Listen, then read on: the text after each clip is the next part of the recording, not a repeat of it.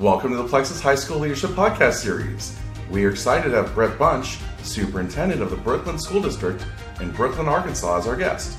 Brookland School District is one of the fastest growing school districts in the state of Arkansas. Welcome everyone again to the Plexus Secondary and Education Leadership Podcast. We're very excited today to have our special guest, Brett Bunch, the Superintendent of Brookland School District in Arkansas. He's gotten to know him a little bit and read about him. Very impressive individual with quite a unique pathway to his role as superintendent. And we're very pleased to have you, Brett. Welcome. Thank you very much. It's great to be here, David. And again, I'm David Linnevers, Vice President of the Plexus Foundation. As I was doing some research and looking at Brett's background, it's always amazing to find what we can see online about someone, whether that represents who you really are, Brett, or what it is. It's fun to discover things about people, especially with the kind of impact and things that you've done throughout your career. Share a little bit with us about your journey to being a superintendent. What got you there? Well, thank you for asking. I've been very blessed in my journey. Actually, I graduated from college and immediately moved to Hilo, Hawaii as a television news anchor. Oh, that's cool. Like news. So it's a long way from education. I spent about 20 years in the business world as a business executive, working with a cruise line and doing a lot of marketing and sales for different organizations. And so from there, I was very blessed to move into education. And that journey started with, I'd actually left the business world because I'd spent like 300 nights on the road the last year I was with the company. Wow. So, yes. Wow. And so I had a son. It's almost an entire year on the road. Yes, it was. I lived outside of Atlanta, and I would fly out of Atlanta on Monday or Sunday afternoon. And then when I'd get into Miami, I'd spend a day there. Then I'd go to Dallas, leave Dallas, go to Los Angeles, leave Los Angeles, go to Chicago, leave Chicago, go to New York, and then fly back home to Atlanta. And that was a week, maybe sometimes 2 weeks. So it was time to get out of the business world. And I'd retired from that and really was just going to see what the next journey was. And my son had researched what it would take for me to go the non-traditional route and become a teacher and a coach, because he wanted me to coach him in football his senior year. And I was very blessed. We moved back to Arkansas, where we were from, and he went to a small school. And so they hired me as I hadn't played football in 20-something years as the defensive coordinator. Okay. And so did that, and I taught economics, civics, U.S. history, and AP U.S. history. Okay. So jumped through a bunch of hoops, got my teaching license, got to coach him his senior year in football, and that was really special. And then I've just moved up from teaching and coaching into a vice principal position, into a high school principal position, and I've been a superintendent this is starting my 9th year. So I've been in education about 14 years and been very blessed on my journey. Yeah, that's a pretty incredible rise up to superintendent, and just to be able to coach your son's football team, that is pretty special. Yes, sir. And I noticed on your education history, which is really interesting, is you get your BA finished up at University of Arkansas Little Rock. For those that Arkansas, UALR is just rolls off the tongue. Yes. In 86, and then the master's in 2010, many years later. Yes. I had spent so much time in the business world. Yeah. At one point, I moved my family 7 times in 9 years. It was always to advance. It was to move forward, and I have a daughter and a son, and my lovely wife of 31 years, and we've been very fortunate. But that was one of the hoops I had to jump through, was to move into administration. I had to get my master's, and then I got my specialist degree. And then after that, I'm currently working on my doctorate. That's fantastic. I mean, that it's amazing when you start to get into the doctorate programs too, how your thinking changes again in the midst of how you embrace the education you're learning, isn't it? Yes. And it's very important I don't have any doctors in my family, so it's very important for me to accomplish that. And I'm 58 years old, so you're never too old to try something different and do things in a different way. It's true. I mean, it sounds like you're always motivated, and you keep going. I did notice that you're one of the fellows at SMU. Is that right? And Leadership Impact Fellows? Yes, sir. Myself and my assistant superintendent here at Brookland leave, as a matter of fact, in the morning to go to Dallas, and tomorrow and Saturday for part of that program, and it carries out through the entire year. It's superintendents and assistant superintendents from Arkansas, Texas, Oklahoma, and New Mexico. As I read, it sounds like a really neat program, just hearing and learning from other superintendents. Is that really what it's about, bringing you together? It is, and it's about also improving your ability to be a good leader. Gotcha. An opportunity for you to build that network of superintendents or assistant superintendents from other states, because we do things different here in Arkansas than they do in Texas, than they do in Mexico or Oklahoma. But the reality of all of it is you put the kids first in what you're doing, and it's to educate them is why we all do it. Yeah, I think that's truly the most powerful thing about where you get to be as a superintendent versus the business world. The focus is more on profit and serving the customer, where now you have students and families and community. And, as I look at all the areas of responsibility as a superintendent, there's a number. You have board superintendent relations, right? Personnel. You have professional negotiations, public school finance, curriculum, the transportation, food services, maintenance, and then you have school and community relations. That's quite a lot on your plate to juggle every day. It is, and throw construction in on top of that. Yes, absolutely. Because we're currently I'm currently in the fastest growing district in the state of Arkansas. Oh, wow. We're averaging about 200 new students a year, which is a lot, because if you think back about 15 years ago, Brookland itself, the school district, had about 700 students. Today, we're well over 3,000. Wow.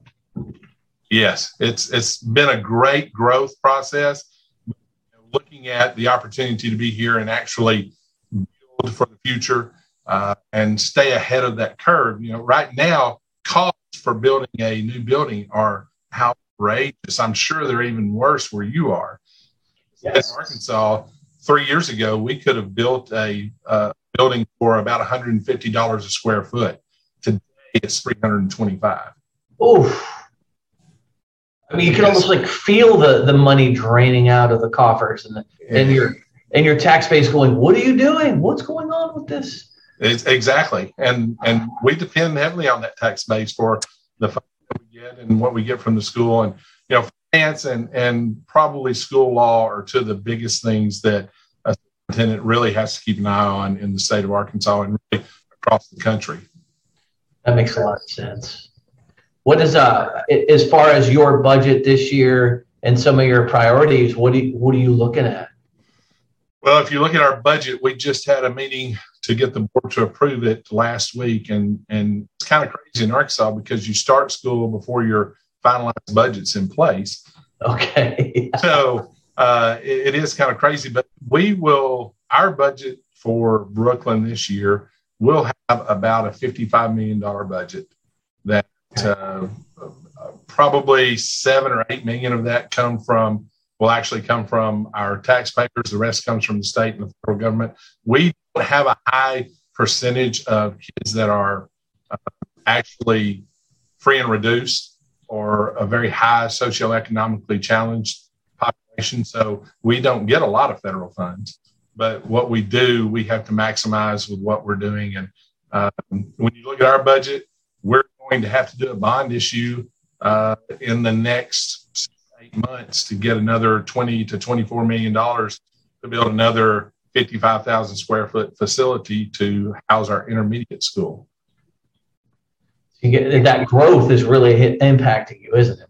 Yes, it's really making us have to look at where we are. We will sign off on 20 brand new kindergarten classrooms this summer, and we have the feeling that those will open full. which means each class will be anywhere from 18 to 20 kids in our kindergarten classrooms. There's your 200-300 students a year growth right there, isn't it? Boom. Yes, and I talked with the mayor, who's great here in the community last week, and he said that we have already approved for our school district in this area 750 permits for new single-family dwellings for this upcoming year. Did you say 750? 750, yes. Yes, it's amazing the growth that we're experiencing.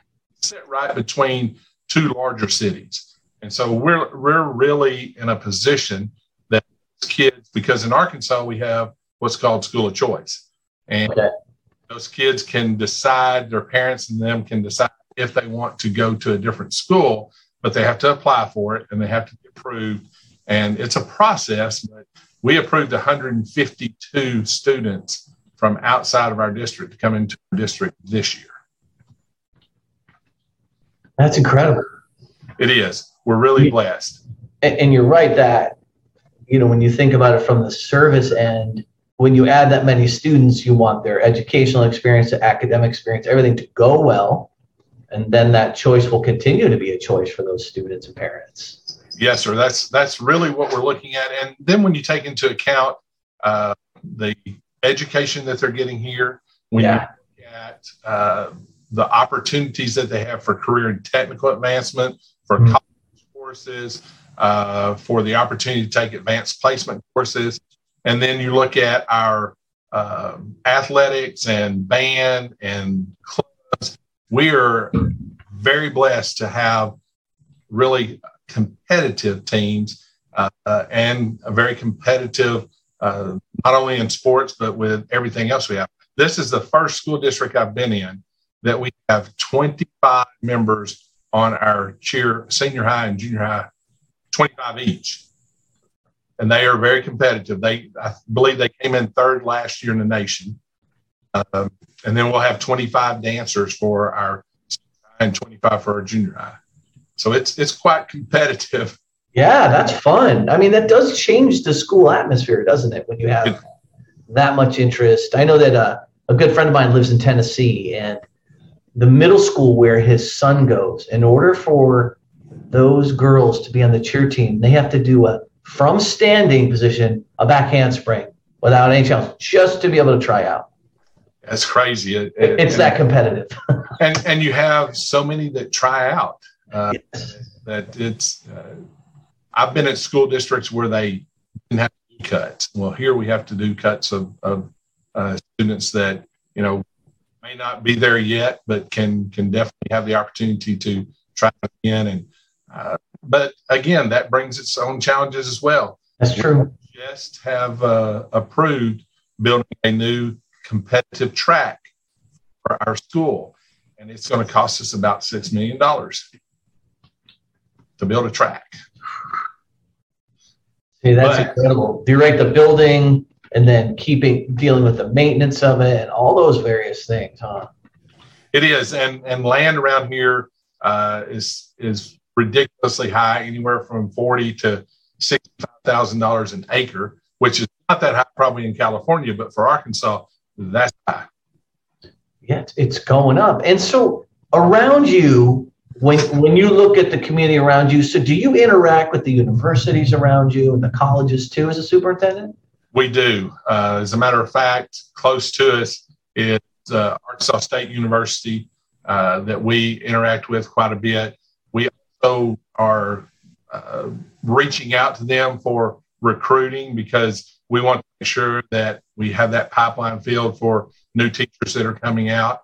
Brookland's pretty much considered a destination school in the sense that if you're a destination school in Arkansas, and there are a few here, they usually don't take anyone that doesn't have at least 3 years of experience. So our teaching staff has a lot of experience, and we look at, by working through the colleges and universities, we look at that are going to graduate and give us that opportunity to build those relationships ahead of time.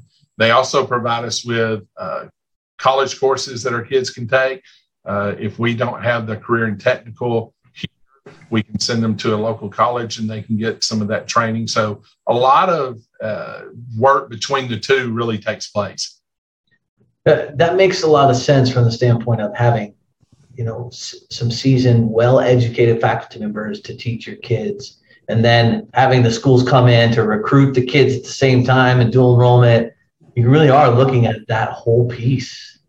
Yes, sir. And really where we want to head, David, is to make sure that we provide our students with whatever opportunity they want. We give them a voice in their education. They can make some decisions on which route they want to take, and whether they want to go to college or they want to immediately get a career, or they want to go in the military, because we have a great junior ROTC program here. And so it really makes it possible for them to take whatever direction they want to go, and we help them get there. Our main goal is to make sure that our kids leave here and have the opportunities in life that all of us have had before them. Amen to that. I think that's so important in the midst of your role to facilitate that kind of excellence within your team. Obviously, your principals and your other leaders in the school district, your assistant superintendents, are key to that. How do you keep them motivated? How do you get them engaged? It's a collaborative effort here in our district. We want to make sure that titles don't mean a whole lot to me. Yeah. Superintendent, I know the buck stops at my desk, which is okay.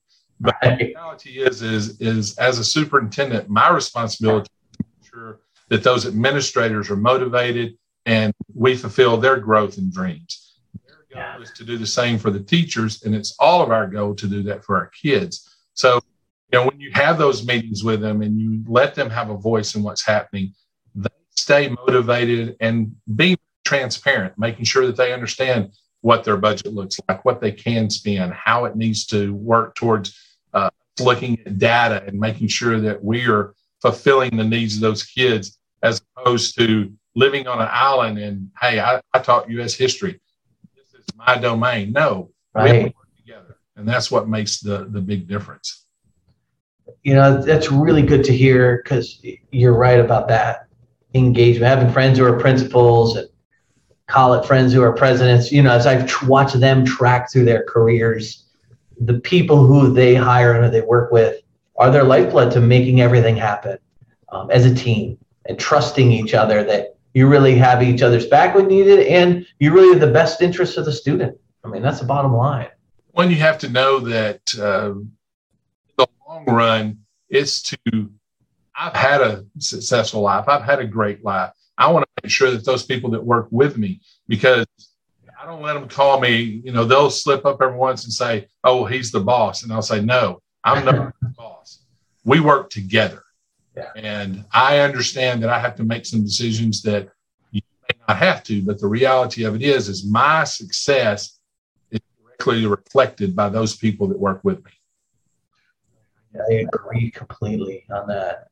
Now with your school district and your local partnership stuff, I know that's a big part of, stuff, for lack of it, with your local partnerships with, churches, corporations, and other businesses. Who are you guys working with that way to engage in the school community and those things? We're very fortunate to have a lot of partnerships. We're a small community, but the larger communities around us, they provide us opportunities with, we've got like Nestle and Post and Hytrol and just organizations like that. Yeah. There's a new company that started up that we're working closely with called Empower, and they are a technology company that works very close with us. We worked with Apple, and it's key to build those partnerships within your community. Right. They are entrusting us every day with their kids. Yeah. We want to make sure that they have the ability to come into our school, that we respect them and give them the opportunity. We have something that's called Watchdogs, and it's dads in our elementary that actually come in and they will read to the kids. And we schedule this. We schedule it for them. They come in and read to the kids. They'll also walk the halls as an added level of security. So it really works out well to bring those in. We have so many volunteers that come in and help us in our school from the community. It's just amazing. And when you look at Sonic or First Community or First National Bank or just different organizations like that. Yeah. Put money into our school. We are very fortunate to have those types of partnerships, but we want it to come back to them as well. Not just, hey, we need your money. It's, hey, we want you to be our partner and we want to benefit your business as well as ours. As a matter of fact, First National Bank, who we bank with, is actually going to do they've got a program that is a banking system that they put in your school that teaches banking. And so those type of partnerships are critical to education. That's really true. It's when you hear about partnerships, people can be very critical of schools and school district partnerships. Like they're influencing what you're doing too much and this and that. But the reality is we're all in it together. The businesses and the banks and these companies that invest in the local community by living there and working there and giving their dollars to it. Having additional money into the schools is a huge help, and it's a win-win. It really is because without them, all that comes back on the district and the taxpayers. Yeah. We are set forth and we are servants of our tax-paying base and of those parents and guardians of these kids. And so when you have that servant attitude, you want to make sure that you're giving back just as much as you're receiving. That's a really good point. Even here at Plexus, we have our foundation, which is dedicated to offering tutoring opportunities for high school students at no charge, for example. And then we have our other opportunity side, which is an opportunity network for students to engage. And there's so many things in here that partner on all sides, and making sure that people know about that opportunity is key, right? And so your district working on those things, and I would imagine your business acumen from many years helps too. Walk into a room with confidence that, hey, I understand how this works. I know what people are thinking. It does. It really helps. And I think that's one of the reasons when I say I'm blessed that I moved so quickly into administration because of my background and understanding finances, understanding personnel and negotiations and how to make sure that we're doing what we need to make sure that our kids are being successful. You talked about tutoring and opportunities like that. We provide tutoring. We also look at making sure that our kids, we track them on a regular basis to make sure that they are doing what they need to do and getting what they need to do. It's not just about being able to regurgitate information. The reality is being able to master that information and move forward. And so that's what we really look for and hope that our kids can get that. And some kids, the best they're going to be able to do is a C. We have to push them to get to that C. And we have to help them to understand that it's okay if that's the best that you have. We want to get the best out of you, and we're going to give you the best that we have. That's right. And when I had a principal from Newton North High School in Massachusetts, Henry Turner, talk, and he said, high school is one of those last times where all of our kids are forced to be together. And I really liked the way he said that, because I'm like, it's true. It's a good point. And this is it. After that, you're on your own. You're out in the world, and the schools don't have the same kind of influence over what you think and how you can engage the world with so many different facets of your education. Are you finding anything in particular within your high school age students it's causing you guys to think about curriculum development or anything new that way? Well, and we've actually implemented some new curriculum for our kids and really looking at where they want to go. When I say we give them a voice, we want to know where they want to go, because some of the jobs that are out there, they're going to change careers, not just jobs. They'll change careers 3, 4, 5 times. And so we have to prepare them for the global market and being able to understand that it's not, you have a lot of care here. There's a lot of care for you. Your parents are pushing you. We're pushing you. Once you leave us, you're going to have that on your own. You're going to have that. We hope to be able to develop that in them with what we do here in the school. And one thing that we are doing is looking at bringing our valedictorians and salutatorians back. I like that. Finding out what may be, because these are your stars of your academic world.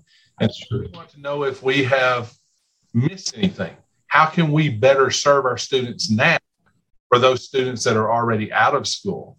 And listening to them and them giving us the opportunity to understand that, then we can better serve the kids that are here now. Remember this, those students and everyone that came before who we currently have laid the foundation that we build upon today. That's true. We need to continue that and listen to them because they're out of school now. And so they have a great voice to be able to tell us, hey, we didn't do so great in chemistry in college just because we did this and this. And so listen to them. Let them guide you in how you can better serve your current students. Yeah, it's very smart thinking that way with those school leaders, seeing where they're at. I mean, you could have valedictorian salutatorians 20, 30 years out who want to give back and want to be heard and have that voice be part of it. And we bring those in as well because we bring in people that are our alumni that are successful, that have businesses or are bank presidents, vice presidents. They own their own business. They're out there in the real world doing things. And we want our kids to understand that this could be you, that you can still be as successful. You don't have to be like this person, but the reality of it is their base started where you're at right now. And so if you learn that and you know that, then you value what you're doing. If you look at education and the landscape of education right now, David, yes, it changes so rapidly. Just coming out of COVID and understanding how different it is today than it was last year and the year before. Kids were actually given a disservice. We kept our kids here in Arkansas pretty much in school. I mean, we did some quarantining and sent the kids home, but for the most part, the doors were open and we were able to have them in the classroom. And those that weren't here, we were doing distance learning with. But there were some gaps, and we had to fill those gaps quickly because the reality of it is our kindergarten class that are now in the second grade, if they were advanced, this is really their first year to have a full year of being face-to-face with a teacher. Oh, it's so true. After so many years, it's not like it was a few months; it was years. We did yes, and the reality of it is we always want to keep our kids safe. We want to keep our staff safe. We want to make sure that we're doing everything to give them that environment where they can flourish. That's right. Sometimes it's hard to do. That's true. On a non-COVID pandemic, 2 years we had, it's still difficult when you look at that. It is. And one of the big things that we really have as a top priority, other than the educational part, is the school safety. Yeah. Make sure that we keep our kids safe. And we actually started something this year in the Brookland School District that we believe we're the only school in the state and maybe in the region or the nation. We have what we call a security command center.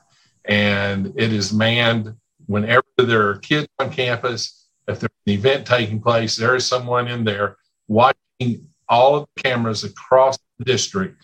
We have direct contact with local, county, state officials that if anything takes place, not just for an active shooter, but think about the weather.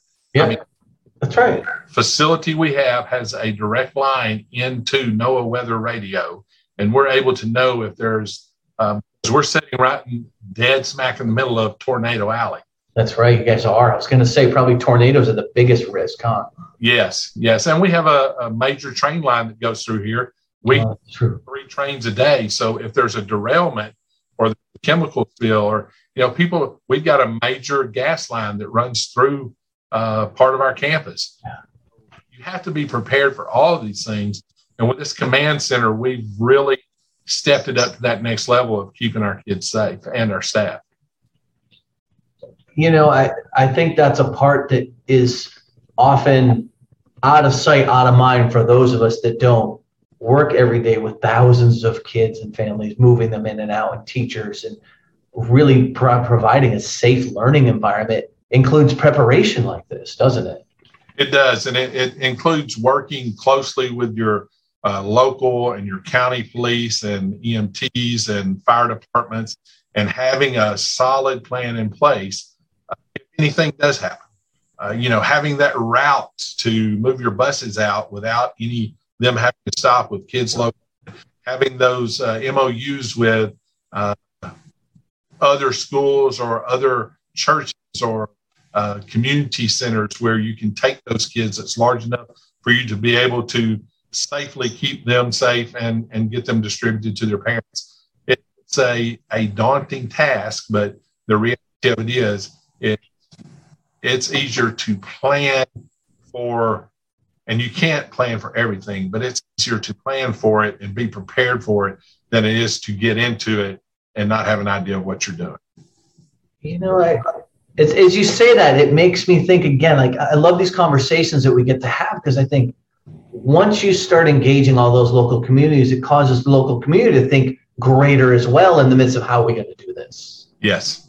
So, and getting the commitment out of the parents, practicing that, not just having it on paper, but actually practicing what's taking place and continuing the education of not only your parents, but your staff, your students, making sure that those professionals that are going to come in and help you understand the layout of your school, where everything's going to take place, because we have 5 different campuses. With that, you've got to know the different buildings, you've got to know who's in there. And so it's very important to make sure that you're working with those professionals to help them do their job. Yeah, I think that's a really, really good point. And with the kids in the community looking at how are you going to lead you through that when the incident happens, because usually it's pretty quick when it happens. Boom, you got to be in action instantly. Yes. That's tough. I know I didn't share this with you, but as a pilot myself, one time I was flying with my brother in a small plane. We were going from Connecticut to Pennsylvania. Connecticut to Ohio. My family's originally from Ohio, and I was in Connecticut. I was flying over there. And we're over the woods in Pennsylvania. There's nothing but trees and mountains. And I look out the window and I say, "What do you see out there?" He's like, "Trees." I'm like, "Yep. Where are we going to land?" He's like, "I have no idea." I said, "That's what I'm thinking about. What happens if something happens? How can You've got to be proactive. Yep. You really do. You can't wait and be reactive to it.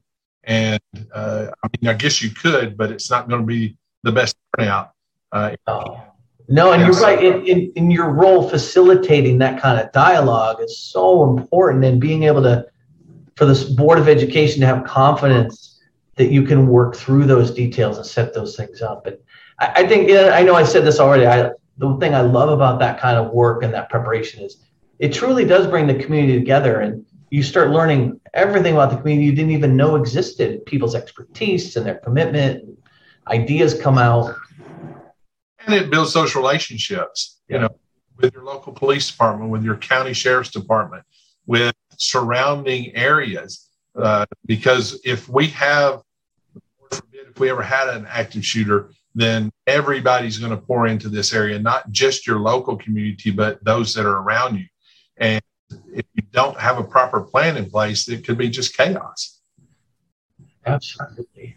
It's just fantastic to hear that you guys are engaged in that and that kind of planning. And I know that there was one thing I noticed too, and one of the write-up, I think you've been at Brookland since July 1st. Is that right? June the 1st. I came in June. June the 1st, just a few months. It's like, welcome home, right? Just get going. Jump right in and get your feet wet, and that's right. Time to paddle, because it's time to really get moving. But again, I've been in, when I started in education, I was in a small district, about 660 kids when I was teaching. And when I was a principal, moved from that into a smaller district that was about 600 kids as my first superintendent's job.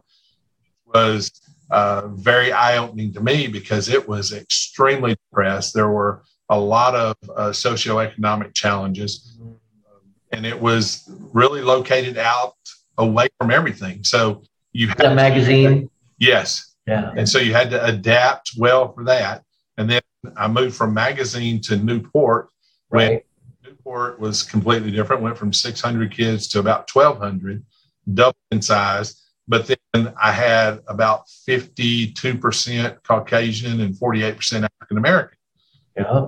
completely a change from when I was in magazine or equipment. And then I'm here, we've got about 11% other denomination or other,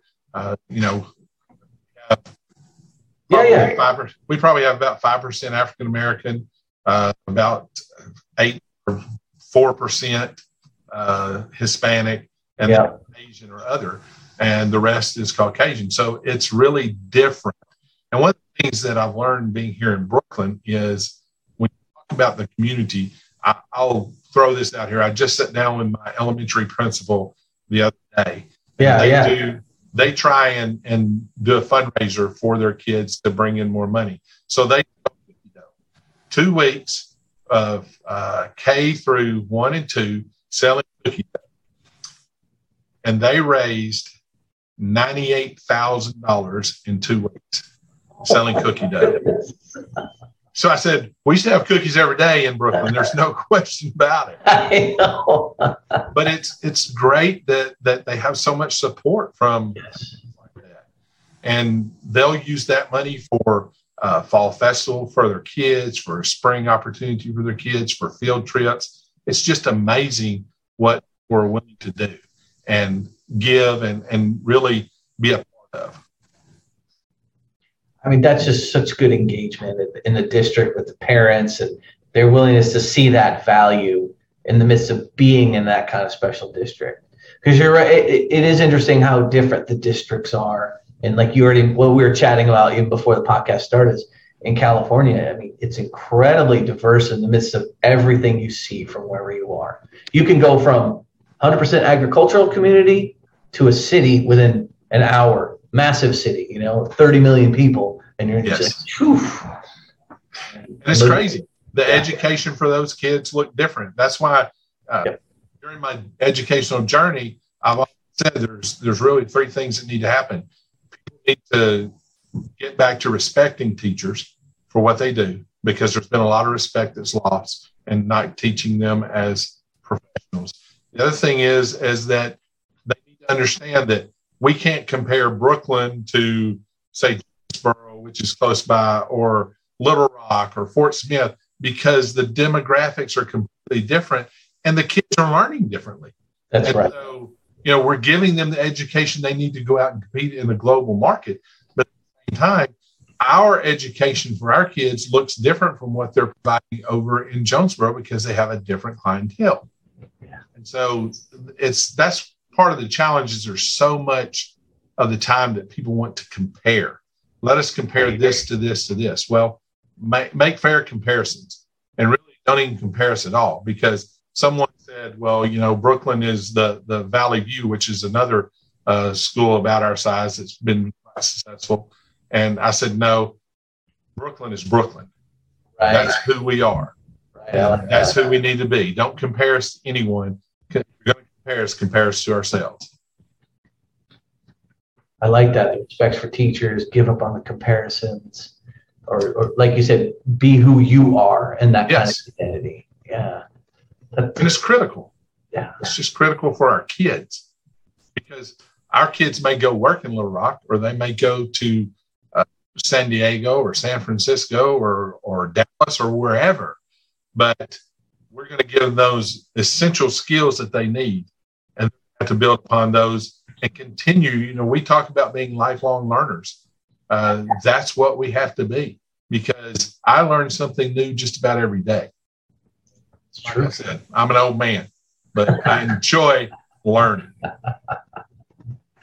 It's funny, as we get older, you're like, am I really that old? Well, I guess so. And you look back, like, I've been driving for 40 years. What? How's that even possible? Let me tell you. And we are in that time of year where Monday we had tennis, the state or the district fair, golf, junior high, football, volleyball. And so, somebody's got to be it. That's right. And it's just like that in every week. Monday, Tuesday, Thursday, Fridays are just the nights and the days are filled. And you're running and gunning, right? You're just on the move. Supposed to be, yeah. And I do. we spend a lot of time. I mean, there are a lot of 12 to 15-hour days. And then our assistant superintendent. That's very true in the leadership part, that the showing up and being present and engaging the community with what your school is doing it's a lot. And you're trying to work and keep things moving that way and make sure that people see you and they hear you and they know you're just part of it, because people want to see that. And the kids want to see it. Yep. Because when you're in the building walking down the hall, they're like, "Hey, Mr. Bunch, you were at our game the other night." "Yes, I was. Great job.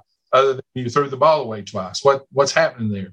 And so you can have those type of relationships and conversations with kids, and they feel even more cared for and wanted, and they value their education even more.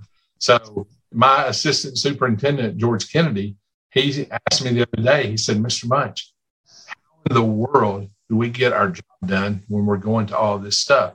I said, "The most important thing are our kids, and making sure that our administrators have what they need to give to their teachers so that teachers can educate these kids. And as long as we're doing that, the paperwork will wait. We can get that done, at 6:30 in the morning until 8 when everybody's getting here, and we can do it after school from 3:30 to 5 or 6 or 7 or 8, just depending on what to get done." So, but always put those kids first. And I haven't done it here yet because I've only been here since June. I haven't found one yet, but normally in my board room, I will put a desk and a chair with a book open on top of that desk. And I want the board members to see that every board meeting we have, so they know that each decision they're making is impacting someone that will be in a chair just like that the next day. Don't forget who we serve. That's true. The kids. Yes, sir. The kids are who we serve. Every day. In the higher education admissions world and enrollment, which I was been in for many, many years, as well as transcripts come in of work that students have done in high school.